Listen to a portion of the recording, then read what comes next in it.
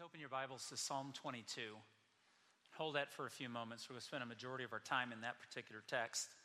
If you're visiting Christ Church, my name's Mark, and we're glad you're with us. We've been studying the past few weeks, the last week of Jesus' ministry, in this greater series we're calling The Message, where we're studying the teachings of Jesus, and we'll be wrapping that up today with words that Jesus said in one of the most horrific moments of his life. Last week we talked about the suffering that Jesus went through from that Thursday night until they nailed him to the cross. Those thoughts focused on the physical and emotional suffering he went through, the physical beating he took, and the emotional suffering of having his friends abandon him, having lies told about him, and having the unjust trial that cost him his freedom and ultimately his life. Today I want to look at a different kind of suffering, not the emotional, physical kind, but a kind that doctors can't measure, but it just brings as much pain as any of the others. Isaiah had predicted close to 700 years before Jesus' punishment at that place called Calvary. Isaiah wrote these words: "He was oppressed and afflicted, yet he did not open his mouth. He was led like a lamb to the slaughter, and as a sheep before her shearers is silent, so he did not open his mouth." Which is amazing because today's message is about the words that Jesus said at the cross. And yet Isaiah says he did not open his mouth, which is true. Did he speak these words and Isaiah was wrong, or have we misunderstood and were they attributed to him and he didn't say them? Well, let me give you the distinction. We are going to look at the 7 sayings of Jesus, but what Isaiah is addressing is that Jesus never pleaded for his life. He never begged for mercy. He never offered words of regret. If Jesus had answered truthfully the questions asked of him by Annas or Caiaphas or Herod or Pilate, if he'd answered the questions they asked of him, he would have been set free. Isaiah says that Jesus chose not to speak to his own defense. And the 7 sayings on the cross were spoken for our defense. They're both right. Jesus did not speak a word when he could have freed himself, and yet he spoke a word to teach us who he is. I find myself today asking, both first and second hour and now third, I find myself asking this question out loud: doesn't that sound like our Jesus? I'll be curious your reaction this morning as we listen to what he said, and if that doesn't sound like the one you love. The crucifixion, it's Friday morning. We've been with Jesus in the upper room. We've seen him administer the Lord's Supper for the very first time as a reminder of what was to take place. We hear his high priestly prayer, his encouragement to the disciples, and then the betrayal in the garden, the prayers of passion in the garden, the unjust trial, the beating, the torture, physical pain he endured for us. It's now 9 a.m. Friday morning on that wonderful and yet horrible week. Mark says it was the 3rd hour when they crucified him. The 3rd hour would have been 9 a.m. They brought all to be crucified. Jesus had been awake for some estimate between 25 and 30 hours that particular day. He had been through all the celebrations, all the tragedy, all the tears. He's fatigued, he's assaulted, he's injured and scourged, and then he's nailed. Spikes driven through his wrist just below the bones of his hand, both wrists nailed to a crossbar. That crossbar would be put on a post. That post would be dropped in the ground. His feet would be nailed, both of them together, right above the joint where the foot bends. He would have been tied down with ropes to hold him in place so that his suffering would go on. Please remember what we discussed last week. Crucifixion was not a means to kill you. Crucifixion was a means to make you suffer as long as they could before you died. Some people would last up to 6 to 9 days on the cross, suffering the most horrible torment. It's 9 a.m. that morning. John says, carrying his cross, he went to a place of the skull called Golgotha. And here they crucified him, and him with 2 others, one on each side and Jesus in the middle. This fulfilled the Old Testament prophecy, where the Old Testament links itself to the New Testament. In fact, we can't understand the New Testament unless we understand the Old.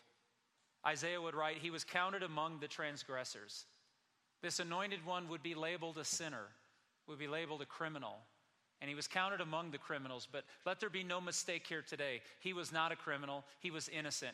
We're the criminals. We should be on the cross. He should have been set free. But Isaiah said, no, he was counted as one of us. Then Jesus began to speak, his body being put on that post and dropped in the ground, the jarring effect on his lungs. Many people, because their wrists were held by ropes and held by stakes or spikes, that many would experience the dislocation of both of their shoulders under the weight of their body. And this is where position Jesus was in when he offers the first words from the cross. We're going to call them words of mercy. Words of mercy. In the midst of that moment, when all the anger and hatred being spewed out at him, all the unjust things said, all of the lies, all of the incriminating evidence that was not incriminating because it wasn't even evidence. In the midst of this, Luke records Jesus as saying, Father, forgive them, for they do not know what they are doing. I'd like to spend this morning contesting the fact that they did know what they were doing. But what Jesus is speaking on is a completely different plane. The Jews don't understand by it. In their attempts of getting rid of Jesus, they're actually making him more powerful. That he would defeat death by death, not death by life. And so he says, Father, forgive them, because Jesus knows that what he's doing in that moment is offsetting everything they're doing to themselves. So let me ask you this morning, doesn't that sound like our Jesus? Words of mercy, words of compassion. So he says, Father, forgive them. Isaiah 53, Isaiah records, he bore the sins of many and made intercession for transgressors. Jesus was praying on the cross. Oh, I have no doubt I'd have been praying, but I'd have been praying that it ended. I'd have been praying that my pain went away. I'd have been praying that they all get theirs. And Jesus prayed, Father, forgive them. While he's agonizing and suffering, the soldiers take his personal items and begin to take them for themselves as if they had legal right. And they find one of his undergarments, the thing he would have wore under his outer robes, was woven together and was a beautiful piece. Probably the nicest thing Jesus possessed in his lifetime. And instead of tearing it up to sell, they decided to cast lots to see who got to keep it. This too was prophesied. And while this innocent man is suffering on the cross and paying a physical price no one else will ever pay, Matthew, Mark, and Luke all record three different groups of people mocking him. Matthew says in chapter 27, and the people passing by shouted abuse. I have to ask you, at 9 o'clock on a Friday morning, what kind of person goes to an execution and enjoys it? What kind of person makes fun of a dying man, an innocent dying man? And they shouted, if you are the Son of God, save yourself and come down from the cross. If you are who you told us you were, then do what you say you can do. Mark records that the leading priests and teachers of religious law also mocked Jesus. He saved others, they scoffed, but he can't save himself. They think they've just proven their point. And in fact, they're proving his. Luke records that the soldiers mocked him. They called out to him, if you are the King of the Jews, save yourself. The crowd, the religious leaders, the soldiers, all making fun of him, pointing out his weakness, mocking him. Chances are Jesus was naked, hanging on the cross. The ridicule and shame he was going through. It comes right out of Psalm 22:17. They look and they gloat over me. Jesus knew, reading the Psalms and the prophecies as a kid, what would take place that day, and he was experiencing it. But he spoke words of mercy. The second thing he said were words of grace. Words of grace. This is one of those contradicting things that have much irony in them. It's so amazing to read what took place. Luke records at Luke 23, one of the criminals who hung there hurled insults at him. Aren't you the Christ? Save yourself and us. Making fun of him. And the other criminal, which is funny, the other criminal rebukes him. Don't you fear God, since you're under the same sentence? Now Mark records that both of the criminals were mocking him. And Luke records that one of them came to his senses.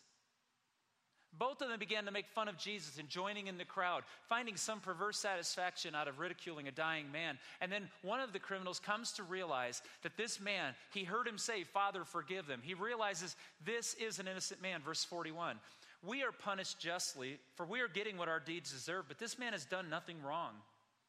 Then he said, Jesus, remember me when you come into your kingdom. And Jesus answered him, truly I tell you, today you will be with me in paradise. How could Jesus do that? Not only offering words of mercy to his executioners, but offering grace to someone who's a guilty man. Doesn't that sound like our Jesus? You see, the word paradise that Jesus uses here is a word that the Greeks took from the Persians, and it means a place of beauty and delight, often a park or a garden. I just think if you understand your Old Testament, it all began in a garden. Revelation says it will all end in a garden when God restores the Garden of Eden in perfect paradise. Jesus gave his life to us in a garden. You can see the imagery. He says to this man, today you'll be with me in God's garden once again. Jesus is graceful. Jesus is good. The third thing Jesus says are what I'll call words of caring. This passage John records. Of course, John would record it because he's the one being spoken to in it. When Jesus saw his mother standing there beside the disciple he loved, he said to her, "Woman, he is your son." And he said to this disciple, "She is your mother." And from then on, the disciple took her into his home. I don't know how to understand this. I mean, I can see it. Intellectually, I understand what's being said here. But emotionally, I don't know how you put this all together. It was at this moment that Jesus, in the worst pain a human can experience by professional executioners, looks down and sees his mother's pain, and he meets his mother's pain. Doesn't that sound like Jesus? Oh, if you get tired of me asking that, you're in the wrong place, because today's all about Jesus. And he looks down and he sees his mom, and he says to John, "John, take care of her." And he says to Mary, "Take care of John." And they do. He had compassion. He had love. He had caring for his mother, for John, and for all of those grieving. And Mark tells us in chapter 15, the 6th hour darkness came over the whole land. Jesus had been on the cross for 3 hours now. His body's broken, dehydrated, possibly hallucinating. Some imagine he would be at this point. The 6th hour comes and darkness comes over the entire land. Now, this wasn't just an eclipse, no matter what the skeptics want to teach you. Eclipses don't last for 3 hours. It became dark in this whole area. You wonder why it's dark. Well, let me show you what the Bible teaches. If I would ask you what's the most common description of hell, most of us, based on, not Bible, but based on popular theology that's being proposed, is that hell is fire. But if I can count, the most common description of hell in the Bible is darkness. So when the darkness poured out for that 3-hour period of time, something very powerful and influential was happening. And it's in that moment when the darkness hits, the 3rd hour of the persecution of Jesus, he offers us words of suffering. This is only once, or one of 2 times that's recorded, that Jesus suffered in a way that caused him to react publicly. Matthew 27, and about the 9th hour, Jesus cried out with a loud voice saying, my God, why have you forsaken me?" The original language says clearly, Jesus didn't mutter this. He didn't speak it out. If you watch some versions of Hollywood of Jesus, he's very calm and controlled, and he utters these words very poetically. It's not what is recorded here by Matthew.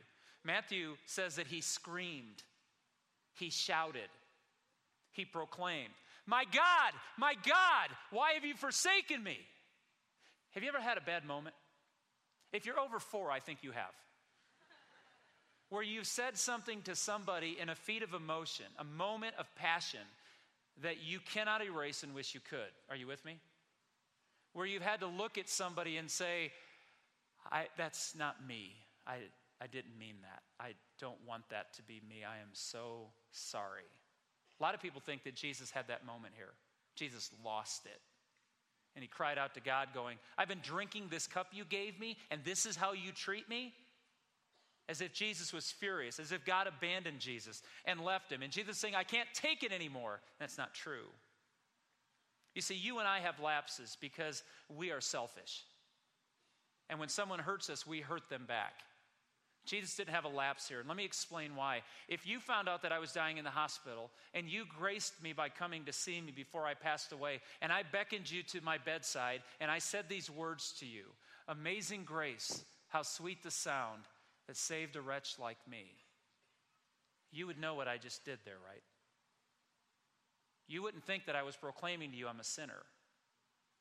You would be realizing I'm singing a song of praise to my God.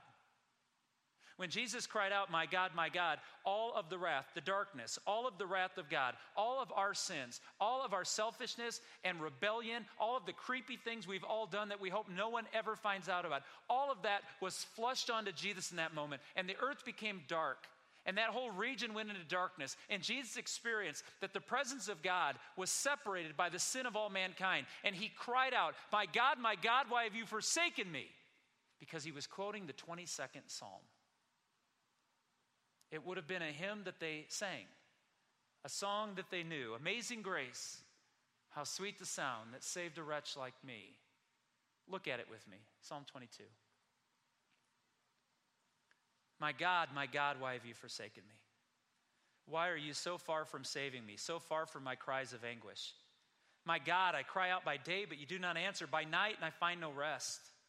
Verse 7. All who see me mock me. They hurl insults, shaking their heads. He trusts in the Lord, they say. Let the Lord rescue him. Let him deliver him. Verse 14. I am poured out like water, and all my bones are out of joint. My heart is turned to wax. It is melted within me. My mouth is dried up like a potsherd, and my tongue sticks to the roof of my mouth. You lay me in the dust of death. Dogs surround me. A pack of villains encircle me. They pierce my hands and my feet. All my bones are on display. People stare and gloat over me. They divide my clothes among them, and they cast lots for my garments. Can you see that Psalm 22 was the prophecy of an execution? And the steps of the execution have been eyewitness to that they all occurred to Jesus. So on the cross, when the darkness of all sin encompassed him, when God gave him over as the perfect lamb, and the hands of the priest were laid on the lamb's head, and his neck was cut, and it was all passed over. In that moment, Jesus cried out the psalm of the great execution of an innocent man. He connected King David's vision to his humanity. And if that's all we read, we'd have to ask the question, why would anybody sing that song? But the beautiful part, church, is it's the latter half of Psalms that we're most concerned about, beginning in verse 24. For he has not despised or scorned the suffering or the afflicted one. He has not hidden his face from him, but has listened to his cry for help. From you comes the theme of my praise in the great assembly. Before those who fear you, I will fulfill my vows. The poor will eat and be satisfied. Those who seek the Lord will praise him. May your hearts live forever. All the ends of the earth will remember and turn to the Lord, and all the families of the nations will bow down before him. For dominion belongs to the Lord, and he rules over the nations. Posterity will serve him. Future generations will be told about the Lord. They will proclaim his righteousness, declaring to a people yet unborn, he has done it. What Jesus was doing in those words of suffering was calling out the executioner's psalm, but stating that the one executed would be the one who delivers us. By his death we live. By his stripes we are healed. By his hope we find life. Did you notice what the back half of the psalm says? The executioners think they're killing a man, but all they're doing is raising a nation. And the church is the testimony to this psalm. Jesus wasn't having a moment where he cried out to God saying, how dare you? Jesus had a moment where he cried out to God and said, let's do this. Did you notice that when Jesus was physically beaten, he didn't cry out? When he was emotionally abandoned, he didn't cry out? His greatest suffering wasn't physical or emotional. His greatest suffering was his loss of the presence of his Father. That's what hell will be. Someone once said, what is the greatest punishment for those who say they don't want to be around God? And the answer is success.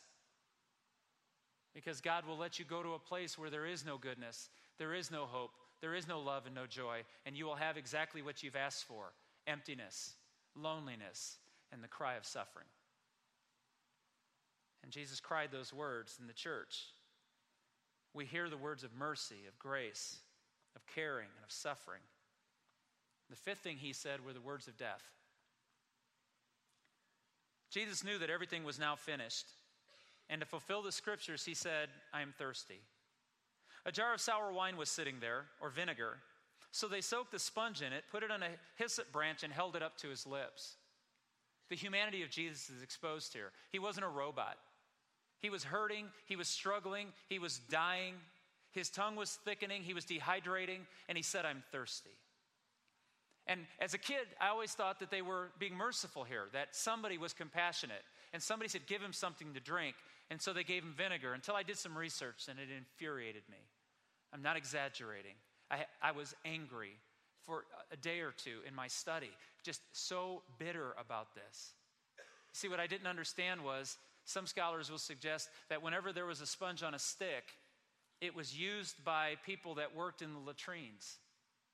And rich people would come in, instead of touching themselves to wipe themselves when they were done using the restroom, they would pay a servant who would dip this stick with a sponge into vinegar, and they would wipe the person from behind, and they would be paid to service people that way. And it's very possible that the stick that they used to give Jesus a drink was a toilet brush full of vinegar. And that's not right. In fact, that's deadly wrong.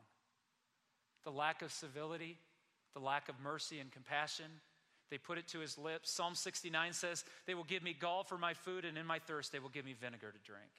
They did that to our God. They put that in his face. Death was so close. And the sixth words that Jesus said were words of faithfulness. When Jesus had tasted it, he said, it is finished.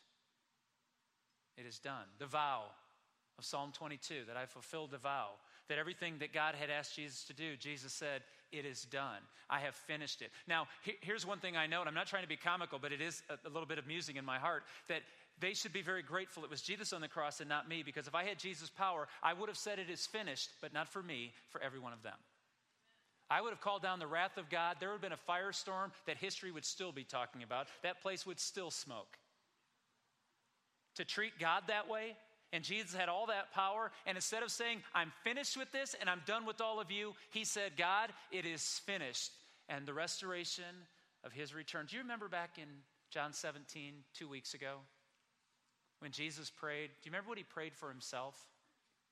He said, Father, when I've done what you've asked me to do, can I be restored back to the place of glory I was before I came here?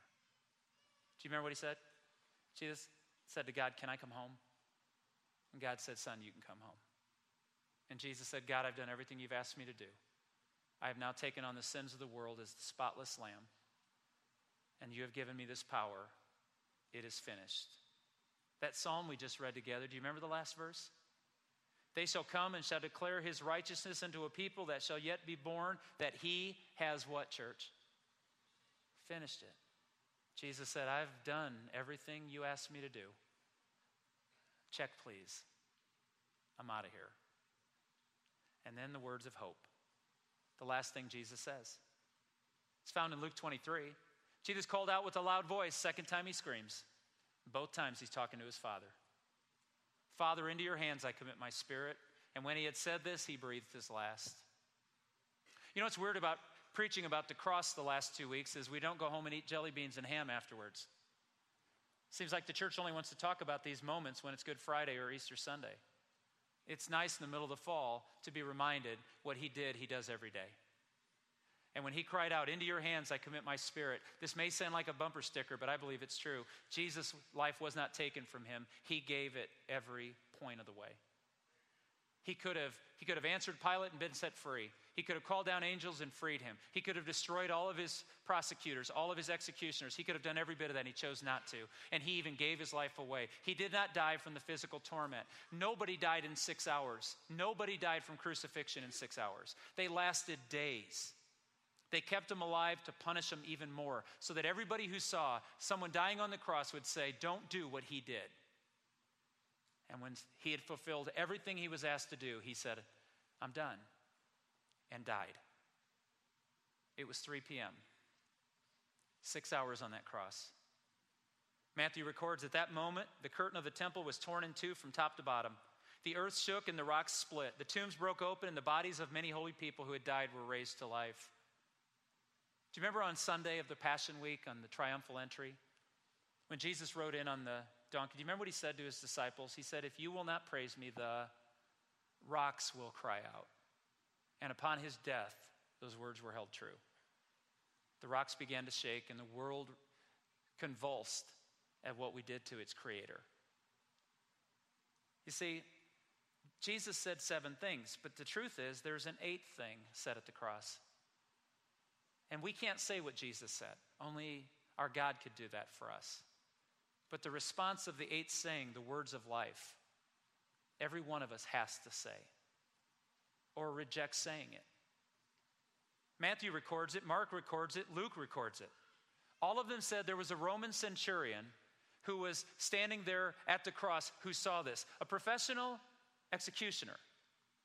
A man who lived to be trained to be as cruel and ruthless as he needed to be. Seeing and hearing and watching and hearing all that Jesus said and how he acted, and saw how he gave his life away rather than had it taken from him. So, seeing that nobody dies in 6 hours. This guy willed himself gone. In that moment, he cried out, surely he was the Son of God. And of all the things said at the cross, the only one you and I have to say is that one. Is he or is he not who he said he was? And you say, I need more evidence. You do not. The Holy Word is all you need. The eyewitness accounts and the evidence. You want miracles and you want feelings and you want reactions. I'm here to tell you that when Jesus was suffering the most, what did he rely on the most? He had been quoting scripture from the time of his suffering to his death. Notice that every time he was tempted, every time he was betrayed, and every time Jesus suffered, did he rely on his feelings or his friends? No, he quoted scripture. Every time. He based his life on the promises of God. He based his life on the truth of the Word. If you're not in the Word, you don't know the Father. If you're not in the Word, you don't know the Son. This Roman who had no experience with Jesus, this Roman soldier who never saw a miracle, who didn't know about a virgin birth, and who probably didn't know the antiquities and the prophecies, that man saw Jesus, had enough evidence in the way he lived his life that he looked at him, he said, he was the Son of God. And yet we want more. I ask you, what more do you need? Paul told us, we talked about this last week, Paul told us the most important thing you'll know in your lifetime. It's found in 1 Corinthians 15. For what I received, I pass on to you as of first importance.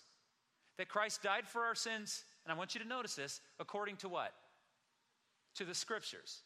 That he was buried, and that he was raised on the 3rd day, according to what? Paul understood where faith comes from, the same way Jesus knew where faith comes from the words of God, from the promises and truth of God. So if you allow me this morning, and I don't know how you can stop me because I have a microphone. Here we go. Money won't save you. Get all you can. You're still going to die. Sex won't save you. Drugs, alcohol, and the feelings they give you for a moment, they will not save you. In fact, they'll kill you. Family won't save you. Accomplishments won't save you. Fame won't save you. Sports won't save you. Children won't save you. Work won't save you. Power won't save you. Only Jesus Christ, who died on that cross, will save you. Rest of it is foolish and temporary at best. And Jesus is eternal. That man who let himself be killed did it for every single one of us. Those who now believe, those who may believe, and those who refuse to believe. That Roman saw that man and had enough evidence in the way he died to proclaim him the Son of the living God. Paul said, if when we were God's enemies, we were reconciled to God through the death of his Son, how much more, having been reconciled, shall we be saved through Jesus' life? See, the world says there's a bunch of ways. Just be good, moral people. Just stop sinning as much. Try to be better than you were yesterday. That won't save you. Or God owes Jesus an immense apology. Because Jesus knew that when he said it is finished, his death became our life. His sacrifice replaced my need to. His hope became my joy. There was no other way to get that. There's no other way but through Jesus. You see, I want you to know Jesus doesn't ask us to just believe in him.